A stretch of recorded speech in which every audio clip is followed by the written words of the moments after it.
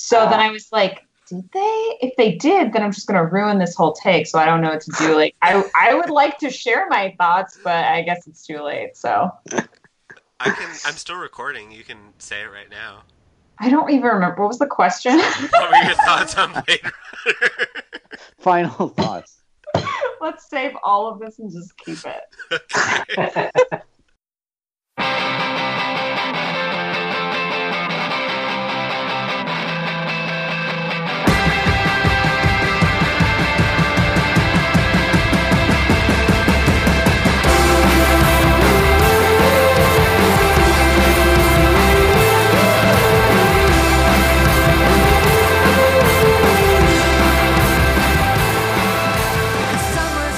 Hello, everybody, and welcome to episode number 23 of the Cinessential podcast. My name is John Gilpatrick.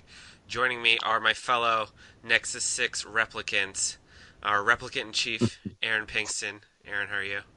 I have seen people... oh, God, I screwed that up. I have seen things you people have never seen.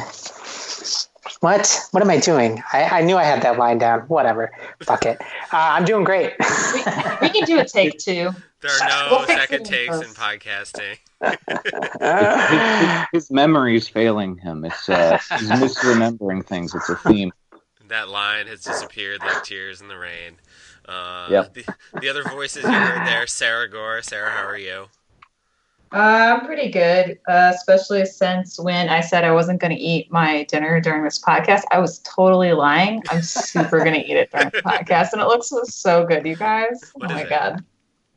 I made a butternut squash galette. It's got caramelized onions Oh my and like God. fontina in it. Okay. But I'm going to eat it all. It's That's going to be legit. so good. So Sarah's going to be a little quiet for a while. I hope. Mm-hmm. No podcasting with your mouth full, Sarah. Fine. Also joining us for the first time officially is Zach Davis. Zach, how are you? Good to be here on my first official, not hopefully lost episode. I'm looking forward to it. Yes, we will find those being John Malkovich files one day and share them with the world. But that day is not today. We've got Blade Runner action to bring you. And on a Blade Runner-filled couple weeks on the internet, we are a little bit later than other people, but hopefully you haven't exhausted your brain supply or your capacity for awesome Blade Runner content. The sequel is now been out for almost a week by the time you're listening to this. A couple of us have seen it, Zach and Aaron. Sarah and I have not, but we are going to talk about it. Not going to talk about spoilers, but we might sort of set the stage for those of you who haven't seen it and are curious, and both those guys will share their opinions. As per usual, our main topic, Blade Runner, we will be getting to spoilers, so if you haven't seen that film, go check it out and come back and listen to this. So, with that said, I'm going to kick it over to Zach, since you are sort of leading the coverage this week. Can you discuss your general thoughts on Blade Runner and kind of your relationship to the film? Yeah. Well, I picked Blade Runner. First of all, it's one of my favorite movies, but it wasn't always like that. And I kind of talk about that where it was originally a movie I kind of watched because I knew it was supposed to be a good movie.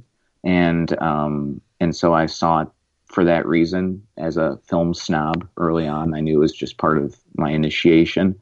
And I really kind of didn't get it at first. It was very slow, kind of dreamlike. It didn't fit a lot of the movies I was seeing at the time. But it's a movie that I think is kind of essential because, first of all, the influence it has on other movies that I keep seeing, but also it's one of those movies that to me has a lot of layers to get lost in. And each time I watch it, I kind of appreciate it more and more. So I just was really excited to put it out there and read what other people were going to write up on it and compare it to the sequel. So it's been fun. Yeah, that's cool. I kind of have a similar It's funny that you said that you watched it early on because you knew it was like this film that cinephiles were supposed to like, and I've always been aware of it as that also. But for some reason, like for that reason, it's kind of intimidated me. And I wrote about this a little bit in my first viewing, but I just watched it for the first time over the weekend, I guess. And I mean, I think that like I'll come to appreciate it more than I do right now. It really took me aback seeing it for the first time, and I don't know that I was prepared for some of the things that we're going to get into, specifically the pace and kind of some of the characters' relations to, or I guess their morality and things like that, which I found very surprising going through this for the first time. But I appreciated it, and I think that it's a film that I'll come to really, really enjoy and love after I can dive into it and process it and maybe watch it again knowing what it is. But it's an interesting one, that's for sure. Aaron, what do you think? Yeah, I mean, I totally get where both of you came from the first times that you had seen it. It is sort of I think if you're coming at it from the first time now, it is sort of strange based on what I think your expectations would probably be. It's definitely not the sort of action-packed Harrison Ford film that you might expect. I mean, it is about as far apart from another movie he made at the time, Raiders of the Lost Ark. I think it's about as different from that movie as you could possibly get in terms of its style and tone and its pacing. I was trying to remember the first time that I watched Blade Runner. I think it was probably at some point when I was in college, as with many of the classic films that we've discussed on the podcast. And I think this was one that was, for some reason, one of the only like great films that were on Netflix streaming at the time, way back when, like 12 years ago. And I'm guessing it was probably the director's cut that I had seen at that time. And we'll talk about some of the differences in the versions probably later. But since I've seen Blade Runner a few times since, I saw it in a theater a few years ago with my wife, who was seeing it for the first time and is a huge sci-fi fan. And to kind of put her on blast here, she fell asleep during it, which, I mean, again, I can't really fault anyone for that, because if you're like not in the right mood to take this film in, it's like just not going to work for you, I think. And I think it definitely, as Zachary was saying, I think it definitely does warrant multiple viewings to be able to pick up on some of the thematic things that it's doing. Obviously, there's a lot of great style in the film. I mean, probably what the film is most known for is the way it builds its 2019 version of Los Angeles, and this sort of weird, like, Metropolis-inspired, like, sort of almost like an underworld where all of these people are just jam-packed and everything's sort of multicultural and Japanese influence. And there's, the great image of the big, like, digital billboard of the geisha woman. I think that all of that stuff is I think that stuff is mostly why this film has stood the test of time and has inspired so many other sci-fi films, and continues to be a really great film, even if it isn't the most entertaining. Yeah, I think that's fair. Yeah. Sarah? I love this galette almost as much as I hate Blade Runner. Yeah, Saving the best for last. I mean, I actually defend Blade Runner. I've defended it in conversation before as like I understand like where it fits in the canon. I understand why it lasts. I just don't enjoy it, as much as other people. And then I watched it this last time, and what I really should say is apparently I didn't enjoy it literally at all. Like, it's forever it's kind of gross. It's really beautiful. Mm-hmm. Like, women Ooh, aren't gross and people, and I beautiful. get it. But also, women aren't people, literally. Yeah. How fun! They really did a lot with that by treating them the exact same way. Don't Oh man. talk, beautiful. Hush, hush. Anyway, I just can't get into it.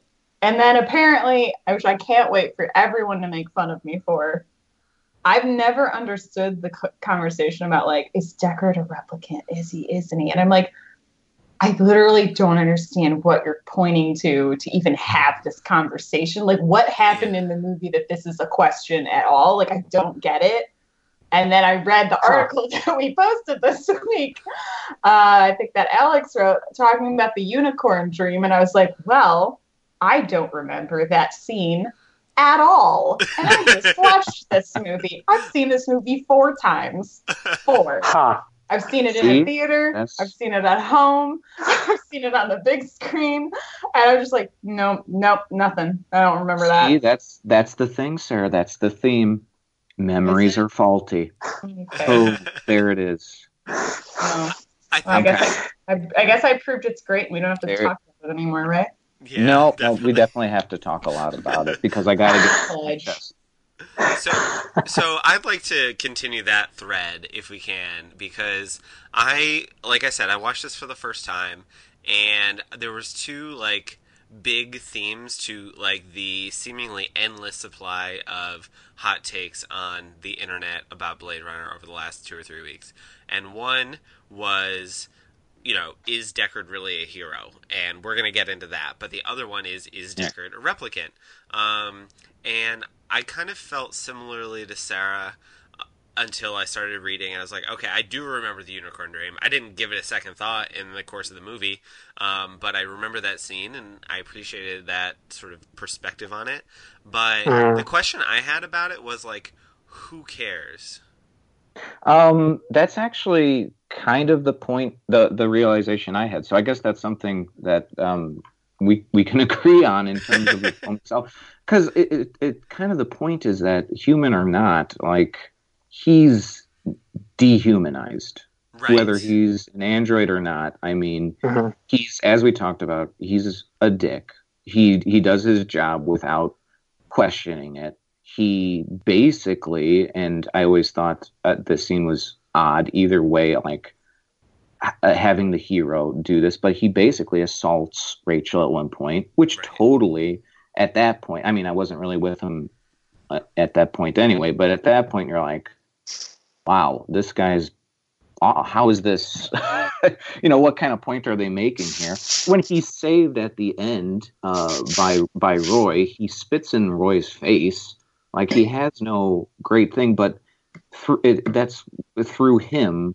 It's where you see that, human or not, this guy is a dick, and the robot's pretty much a better human than he is. Right. And he, I guess, kind of realizes that at the end, when he takes Rachel off. But still, he's, replicant or not, he's got what Philip K. Dick says in my ridiculous research on an obsession with Philip K. Dick. He's basically like, we have android brains. So, like, his whole point is machine or man, it's kind of like, it doesn't matter because we both have our own programming that we're going with. So his programming is dickhead, kind of. You guys don't see any sort of tragedy in 2 ways if Deckard is a replicant. One, he's a replicant, but he doesn't recognize that he's a replicant. So there's a theme that goes through this movie, and especially in 2049, which we'll get into more explicitly, that sort of not recognizing yourself and like how, he can't be a good person because he doesn't know who he is. He doesn't know who he is in himself. He has a strong sense of self. And that's right. Yeah. And then the other sort of tragedy to it is that he is sort of co-opted to killing his own kind. And like, that's all his identity is just, killing himself, basically. Killing his brothers and sisters, more or less. You don't see any tragedy in that? I guess. I mean, I think a lot of the is Deckard or replicant talk is sort of overblown in like internet like fanboy kind of speak and stuff. But I mean, I think it does absolutely work thematically in the film.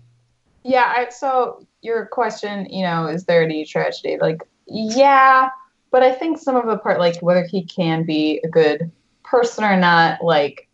To say that it's because he doesn't know who he is, I think is a bit of a cop-out. Like, I don't know. I'm not willing to give him enough slack to say that there's like whatever tragedy there is like the thing of greater importance versus how actually shitty he is. Mm-hmm. Yeah. And like how the fact that, especially like, when movies do this, it's like you can argue it however you want, but I think when you put it in the context of like film as a whole, like they gave him a happy ending with the woman he tried to rape, like as if, well, she got over that and super loves him now, so it's fine. Mm-hmm. And like they don't actually do enough to make any moral stance on whether that's good or bad at all. I don't. If you want to believe that it's cool, you can. Yeah, but like I don't somebody think like Scott can come to it and is just like, "Fuck you!" Like, right. This is just another movie like a million other movies I've seen. This is very in the hard-boiled detective vein, which is full of misogyny. Like, yeah. Which I'm not saying that means that is bad, as a whole. I actually love film noir a lot, like a lot, and that's full of those kinds of stories. But it's just sort of like, I don't know. I literally have such a hard time explaining why I don't like this movie because there's so few things that I'm willing to come out and say I think they're bad. I think it just comes more of like, I just don't like it. Yeah, I get that. I totally get that. That makes sense. It's like, it's not necessarily doing anything wrong. It's just not the kind of thing that you are responding to. Yeah. That's fair.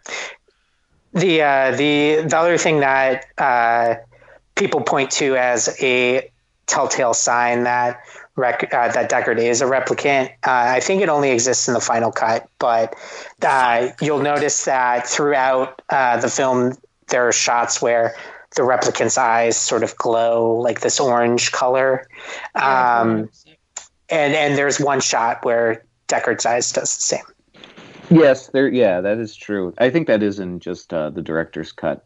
And I know that another thing that people point out too is the photographs in his apartment, because replicants are really big on photographs as being evidence of memories and implants and whatever. And if you look at Deckard's photographs that he goes to, it's very odd because he like is solemnly picking up what looks like photographs from like 1910. They're like black and white. Oddly, I will admit, I don't understand that at all. I was like, why are they so old? Why are those pictures so old? I don't get it. Why is he looking at them? Whose are they? Why do they have so many? Where did he get them?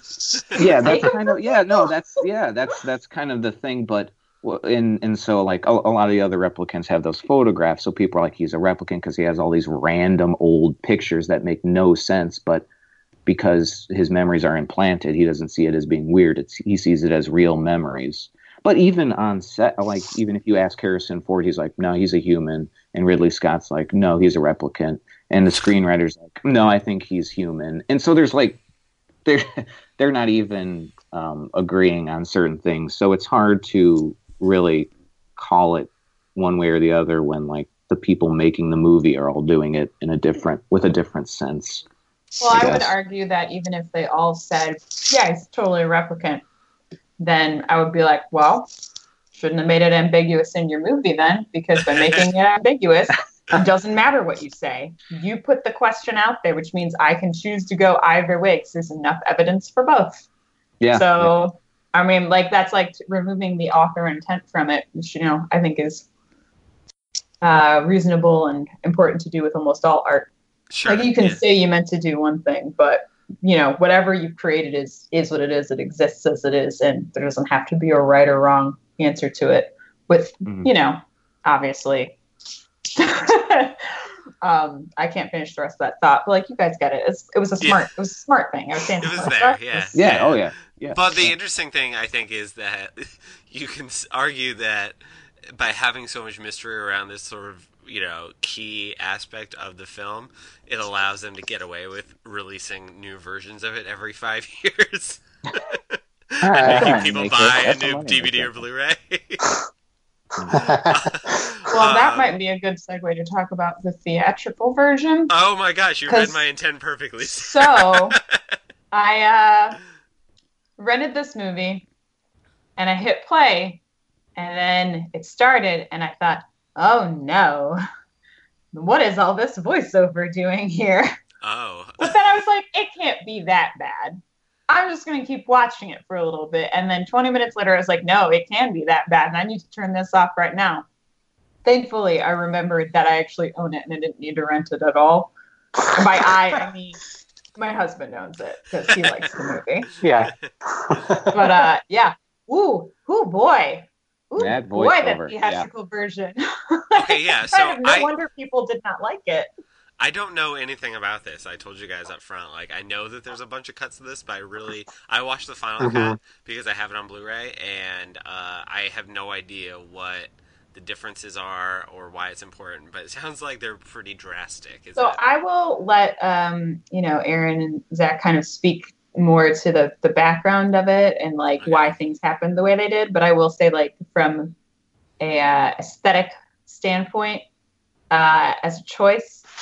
You know how Harrison Ford in interviews sounds like he fucking hates you? Right. Imagine he read a very lengthy script of voiceover exactly like that. Yeah. Well, he's not trying. Yeah. Oh my God, there's so much of it. There's so much voiceover. It's just it never stops. And then it's all explaining stuff from yeah, movie, I know. I figured that out. Context clues of the movie that you made. I don't need you to tell me this. Well, yeah, for speaking on the background, I did see a little bit about it. I know from the back, the idea of it sounding like Harrison Ford hates you, it's because at the time it was recorded, Harrison Ford hated you, literally, because he was being asked to record it again after apparently Ridley Scott. A lot of people think it was added because the studio is like, we don't get it, add voiceover. The audience needs to have it explained. But actually, Ridley Scott wanted the voiceover, from what I hear. I read an interview where he said, I wanted the voiceover because it was more like a detective novel with the voiceover. So they recorded it, and it wasn't, apparently, I don't know how true it is because I've never heard it because I don't even know if it exists, but it wasn't bad. But then he ends up going back and looking over it, taking it out, then re-recording parts, taking it out again, re-recording, and then when he sends it to the studio without voiceover, they're like, you need to re-record it again. And so it was like Harrison Ford's 5th time recording this arguably awful expository voiceover, and at that point, he was pretty much hating you. Or hating the person pressing the record button. So that's the background I have heard. Apparently the entire filmmaking process was fairly chaotic. So there's different stories all around. But that's the version I've heard of it, the background. Yeah, I've never seen the theatrical cut, but it does make sense in a way to have voiceover if he is trying to shoot for the hard-boiled film noir a total aesthetic, because a lot of those films did have voiceover. But yeah, I mean, if it certainly doesn't need it, and I could definitely see it being a much dumber film with it. I believe also that the theatrical cut had a different ending, which was happier. And then of course the unicorn dream sequence that we've mentioned wasn't in the theatrical cut, which made some of the ending a little. It definitely took on a different context with the origami unicorn that's left that Deckard finds at the end of the film, which without the unicorn dream only sort of signifies that the other detective, I think his name's Gaff, played by Edward James Olmos, was at Rachel's apartment, but that's the only thing that really means. It doesn't have that sort of added context that the unicorn dream gives you. So yeah, I mean, I think it had a very sort of workshopped kind of ending to make it a little happier, a little brighter, I think. Which, yeah, it doesn't really play with the rest of the tone of the film. Aaron, you had brought something up before we started recording about sort of what we think about replicants and what they represent now, I guess, 35 years later? Right. This movie was made. Do you want to expand on that? Yeah, sure. I find it kind of interesting seeing the film now, and this kind of goes into some of the things Zach was saying earlier about not really seeing Deckard as a hero, because basically what the replicants are, I mean, they're basically slaves that are uprising, and once they escape their slave lives, they're being hunted down and killed. I mean, there's obviously that parallel to actual slavery in America's history, but I just think like seeing them as sort of some kind of social justice warriors that are, standing up for some sort of civil rights, it just really speaks to kind of our current era of political protests. I don't know if there's any like real one-to-one comparisons to what's going on today, but just that sort of general mood. So I think seeing especially Roy Batty, I was going to say cops killing people indiscriminately. Yeah, just shooting them in the back. I mean, obviously the film very much portrays them as being very violent and capable of killing people. They're all very strong and can do like cartwheels and stuff. So that's pretty dangerous. Yeah, you don't want that. Right. Yeah, I mean, I don't think with the first three replicants that we see Deckard track down and kill, I don't know if any of them have as many redeeming qualities, but I think once you get to Roy by the end of the film and kind of understand how intelligent he is, like how self-sacrificing he is, how willing he is to sort of fight for a cause to save him, and not just him, like his brothers and sisters. I mean, I think he's a very interesting, complex character, probably the only complex character in the entire film. And it's interesting because by the finale, there's I think probably the only really thrilling sequences in the film toward the end, where it's basically like the showdown between Deckard and Batty, where Roy, he kind of just becomes like sort of a cartoon character for a little while, like a menacing sort of like psycho killer. And that actually kind of took me out of the film this time watching it, because I was kind of really getting invested into him as really having being the heart and humanity of the film, and really kind of being, championing his cause. And then, the film just kind of makes him like an evil villain for a little while before obviously his final speech, which has gone down as one of the great character monologues in film history. And I mean, it's pretty stunning, and adds a lot of depth to the character right at the end. So, yeah, I don't know. What did you guys think about? How did you kind of see the replicants in terms of being the actual heroes of the film?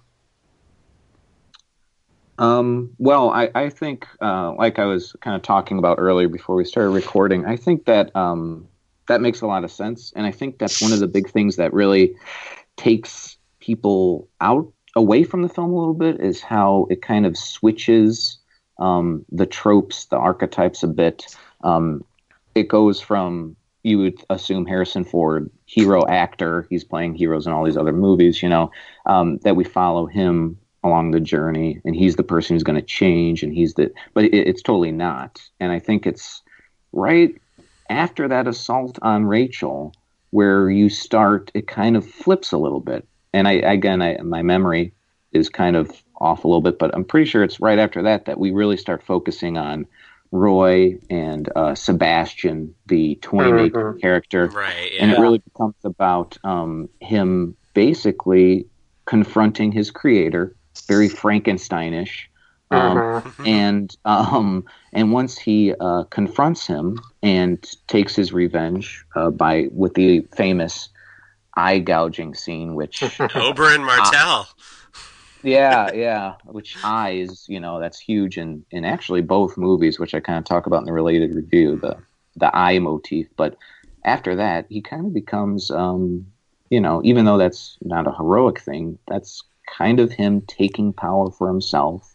And that's kind of where he starts, changing. And even in his psycho killer moment, it kind of comes from a place of, Daryl Hannah's just been killed.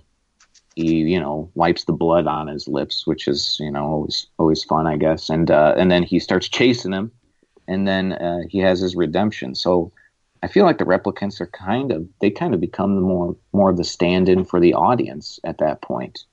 At least Roy. Yeah. So that's kind of where it changed for me, and that's where the whole flip of the hero's journey kind of happens, which makes it kind of interesting upon repeated viewings. Yeah, I think that the characters, we've all kind of said at this point, are very complicated. And the one who's really not is Tyrell.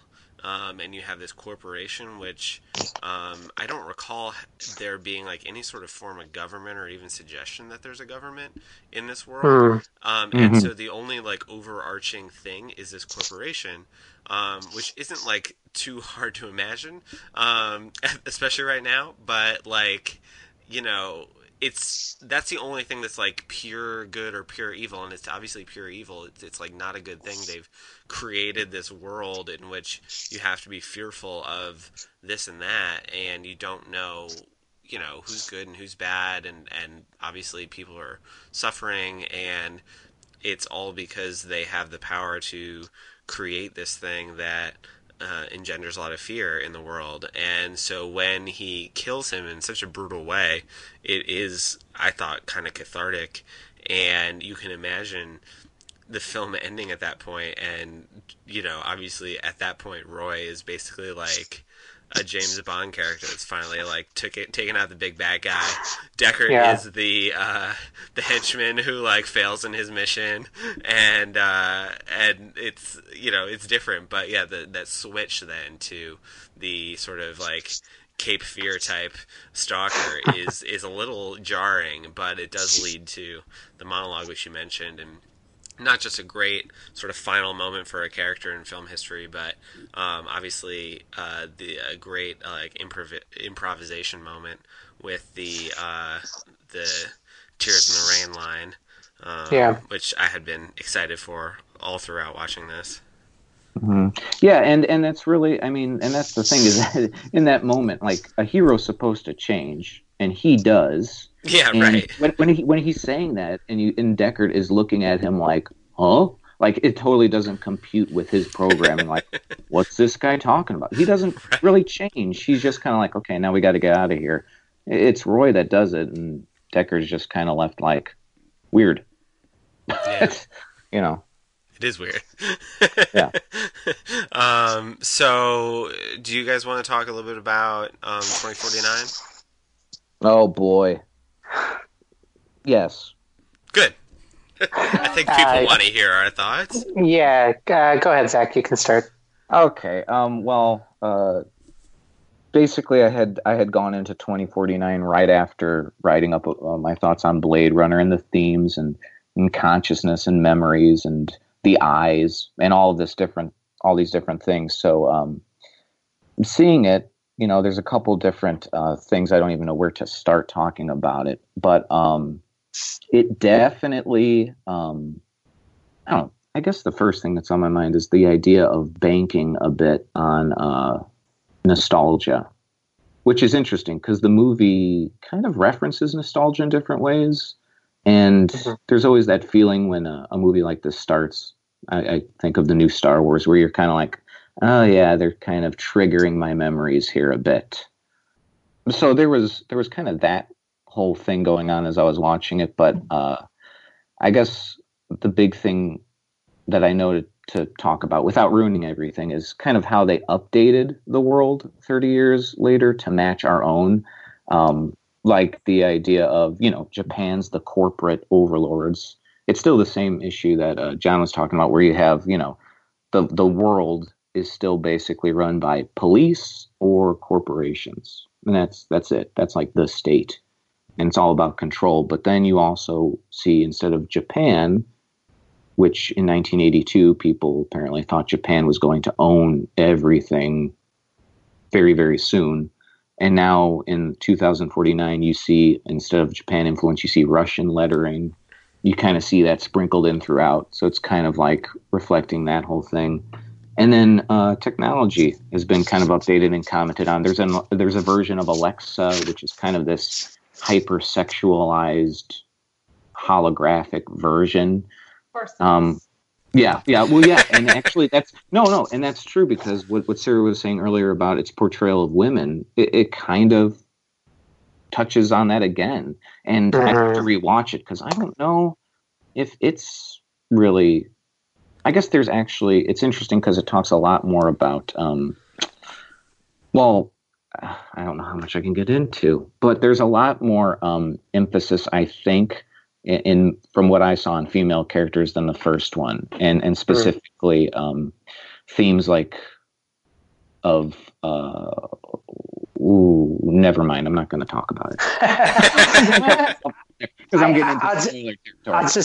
I'll jump on that point, and I'll say, it doesn't really treat many of the female characters in the film very well. There are some women who are in more powerful roles in this world, so that's definitely interesting. But there is sort of there's one relationship with Zachary had mentioned that it actually kind of leaves on a really sad point, and I think has a lot to say about a certain version of men. There's a lot of similar ground as a film like Her. Yeah. And it really goes for it in a couple of scenes. There's some interesting technical things that they're doing with one particular character.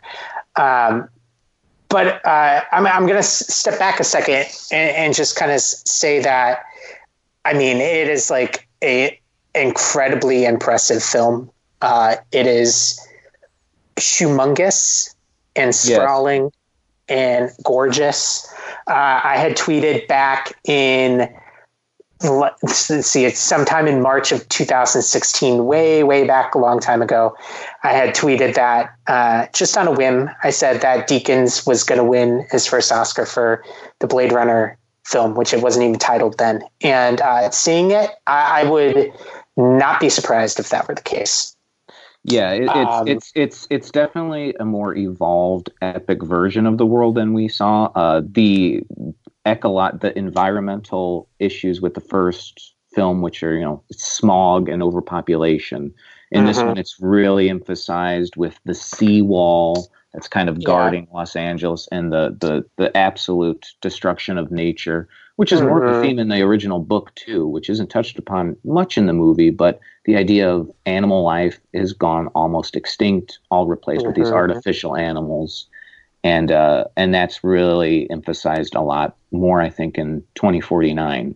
There's a particular American city that plays a big part in this film, and it's basically in the sort of post-nuclear wasteland, which gives some really good visuals that you see in the trailer. I kind of thinking about the film, kind of what it reminds me the most of in some ways is Prometheus. Which kind of makes sense because this is obviously a giant expansion on a film franchise that was started by Ridley Scott. And Ridley Scott had obviously more influence on Prometheus, but was a producer on the Blade Runner film. But I've been trying to kind of figure out in my mind why I think Blade Runner 2049 works where Prometheus really didn't. And I'm not the biggest hater on Prometheus. I thought it was like okay after I saw it, and I haven't seen it again since the theaters. It certainly wasn't a film that like wrecked me like it did so many film fans. But I think I think part of it might be that Prometheus was sort of shrouded in this mystery. And I think, well, I guess Blade Runner has been too, but I think I think it just simply meets the expectations of what the audience is going to be looking for. Whereas Prometheus, I think, maybe promised more, but then also sort of delivered things that the fan base of Alien didn't really want or expect.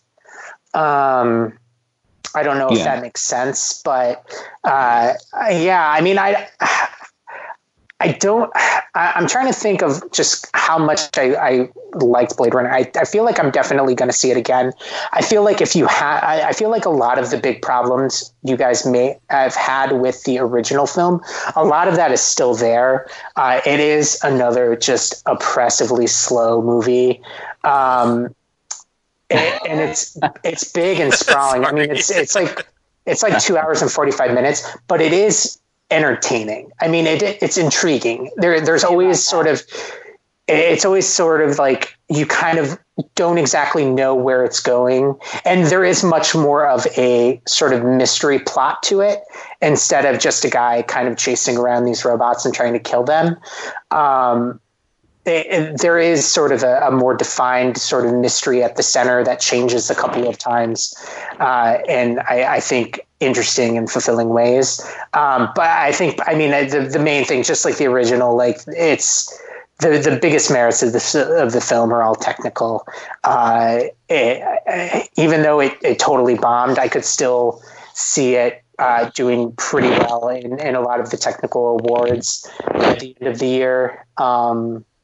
Hopefully its poor box office didn't totally take it out of the running for some of that stuff. I also think that Ryan Gosling and his performance, the performances are. I think you mean Brian Rosling. Brian Rosling. What is that? Yeah. Have you guys not seen all these behind the scenes with Harrison Ford continually referring to him as Brian? No, I did not. Oh my God. God. Everybody listening needs to see that. It's wonderful. And I'm 50% convinced it's a joke and 50% like maybe he hates him. I don't know. No, I doubt it's a joke. He probably I'm sure somebody has told him it's Ryan and he's like, I don't care. Yeah, let's just wrap this up so I can get my plane, Brian. Yeah. But yeah, his performance. I mean, there were a couple moments. I think him and Harrison Ford had some moments where I was much more I thought it was much more nuanced performing than in Blade Runner. Like I was able to get on board with their experience right away, whereas you're kind of removed from Deckard in the first one. In the second one, not that I've seen the second one, but that analysis of Deckard as removed, it's exactly how I was thinking of it. Yeah, and that's I feel was much different, even though you still have the similar themes of being dehumanized, and it's still kind of covered.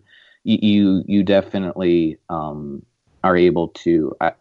I think the audience is supposed to be with Ryan Gosling in this one, as opposed to in the first one, where it's purposefully confused or not purposely confused. You can make the argument either way.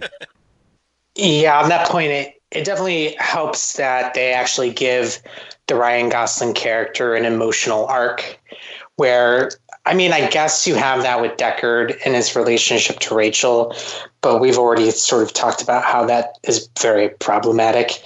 So it's kind of hard to connect with seeing it in our context now. So yeah, I think that plays a lot into what you were saying, Zach. Yeah. And I know what you mean about, especially with Prometheus, where I thought about that too. In kind of the third act, I was starting to worry, is this going to go into Prometheus territory where it's going to become more too much story for the movie? It's kind of what I felt like with Prometheus, but it doesn't. And I don't know if it's the writing, the directing, something reined it in a bit, I think, which was helpful. It didn't become sprawling to the point. It was focused. It was definitely focused on Ryan Gosling's journey, which I think really helped it. Cool. Sarah, have they sold you on seeing this? The opposite. Oh, okay. Nah. Not interested. I mean, I told my husband I'd see it with him, Oh. so No, you don't I have probably will if he wants to. It's a long I would ass definitely. movie. I mean, I would definitely recommend it. It is long, but That's really, really long. My God, stop I wasn't- stressing how long it is. I wasn't ever Watch bored. it. I wasn't ever bored. And I know a lot of people give him slack, but I do like Denis Villeneuve. So do I. I mean, Arrival was one of my favorite films last year. Prisoners, that has problems, but I kind of enjoyed it for its pulpy sensibilities. Sicario? Yeah, Sicario's good. I think Sicario Good. is fantastic. It's good. Yeah. It's good.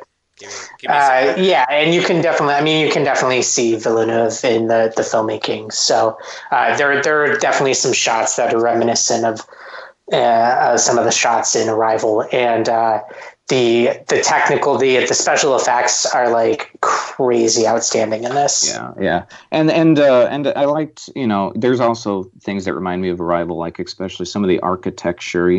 The first movie had that kind of weird pyramid Egyptian thing going on with the corporation, and this basically takes that idea and pushes it. So you get I can remember going with the inside of the pyramid, and you get that Arrival-esque, that weird music, that throat singing kind of. And I was in the IMAX theater, and it was just vibrating the seats, and I'm like, oh boy, this is pretty dreadful. Good grief.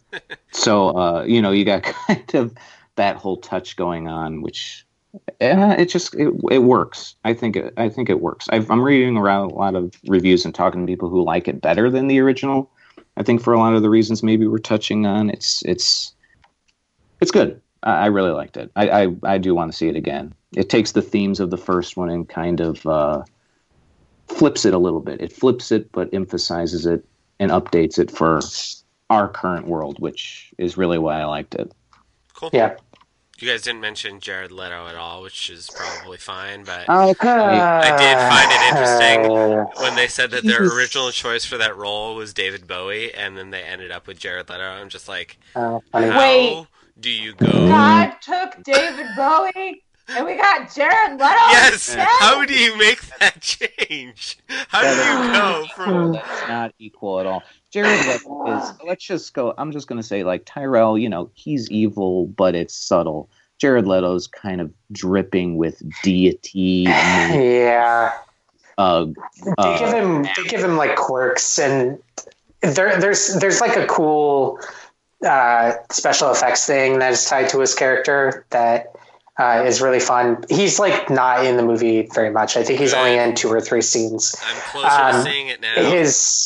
His henchman, I don't have the actress's name,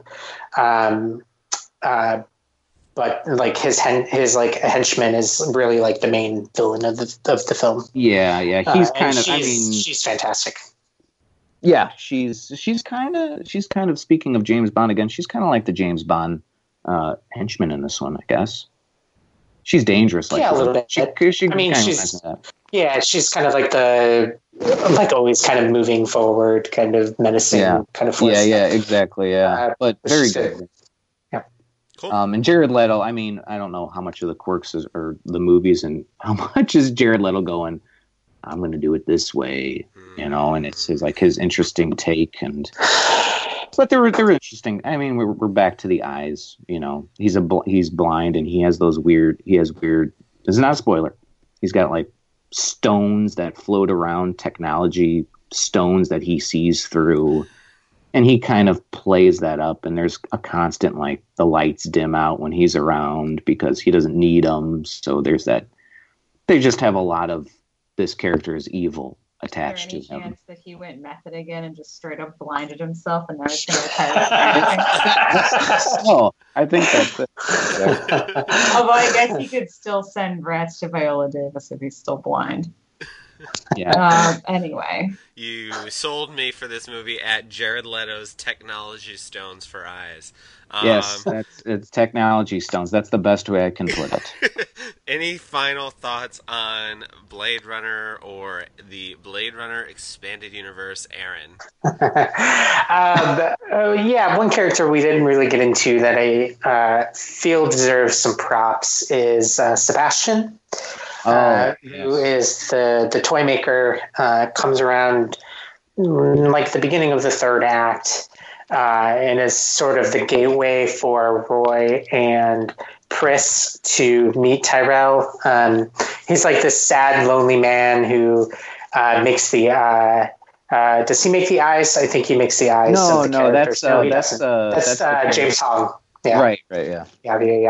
At the beginning, anyway, he works with, I think, some of the DNA or something. I guess it's not totally important. Anyway, he also lives in this really creepy apartment and has these lifelike and somewhat robotic toys that kind of really is like.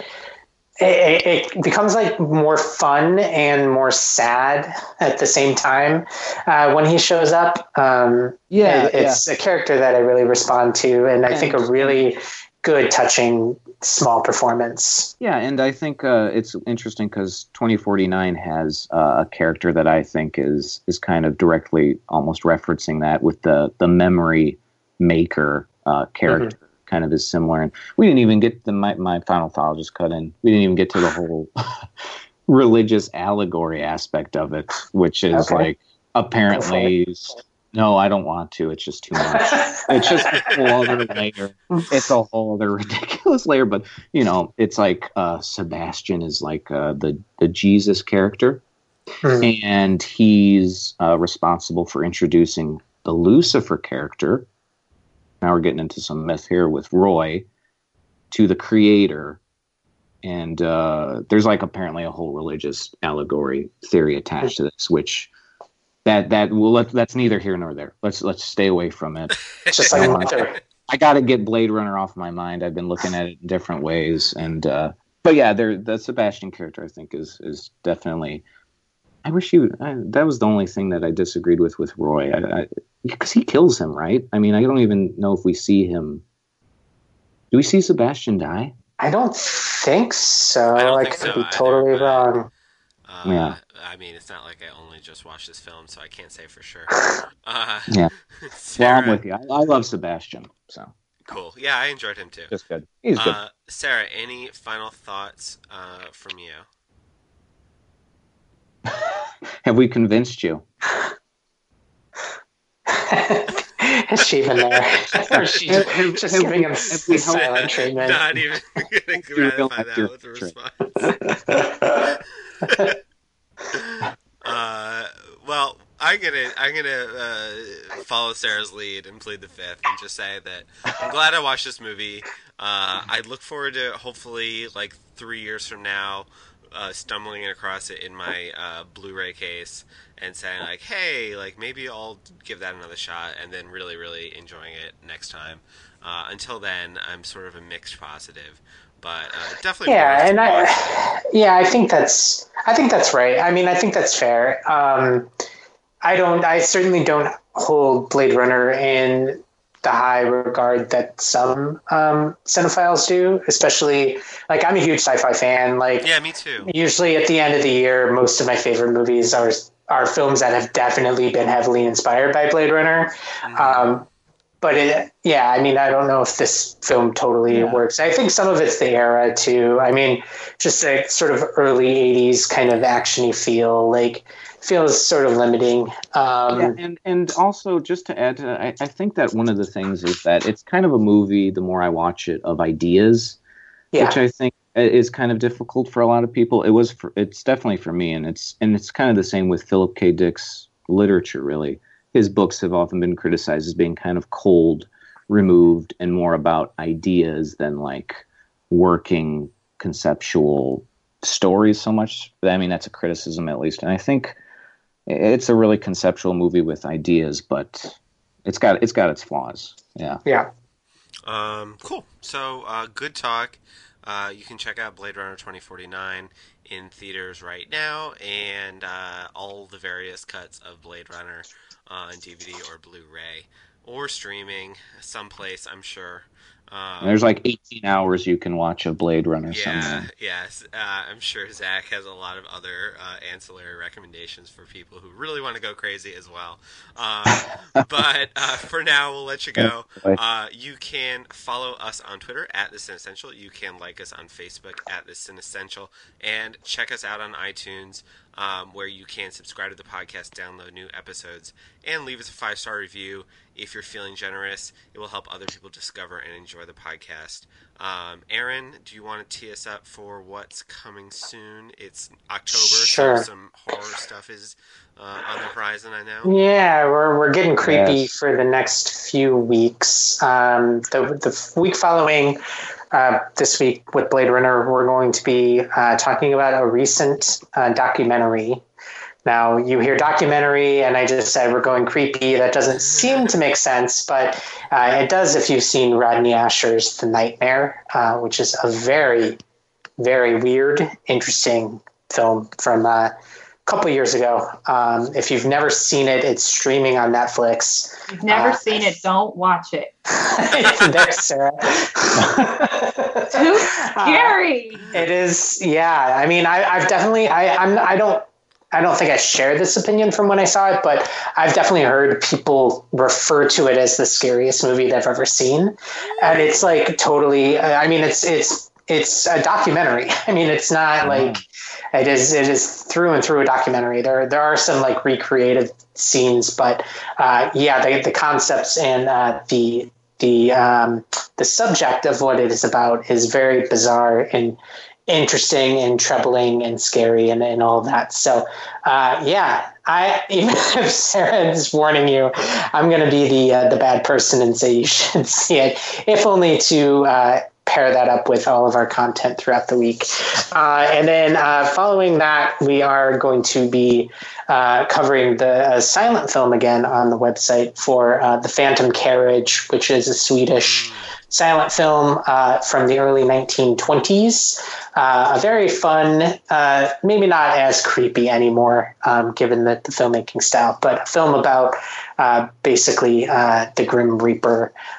Very fun film. And then during Halloween week, we will be talking about one of the classic mid-'80s horror franchises, one of my favorite films ever, Nightmare on Elm Street. So that will be very fun to revisit as well.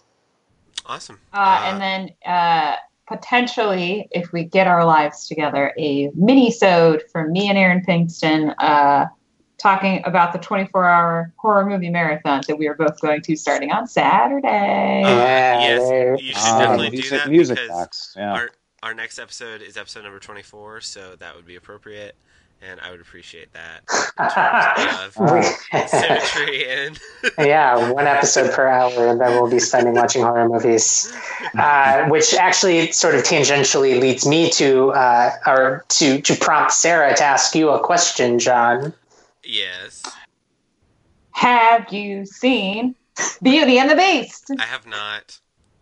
Thank you for another segment of Has John Seen Beauty and the Beast? It's funny because Sarah and I will, I guess, see this film again because it is part of this marathon that we'll be attending. So you guys have to let me know exactly what day and exactly what time you're going to be watching it, because maybe I'll watch it at the same time, but probably not.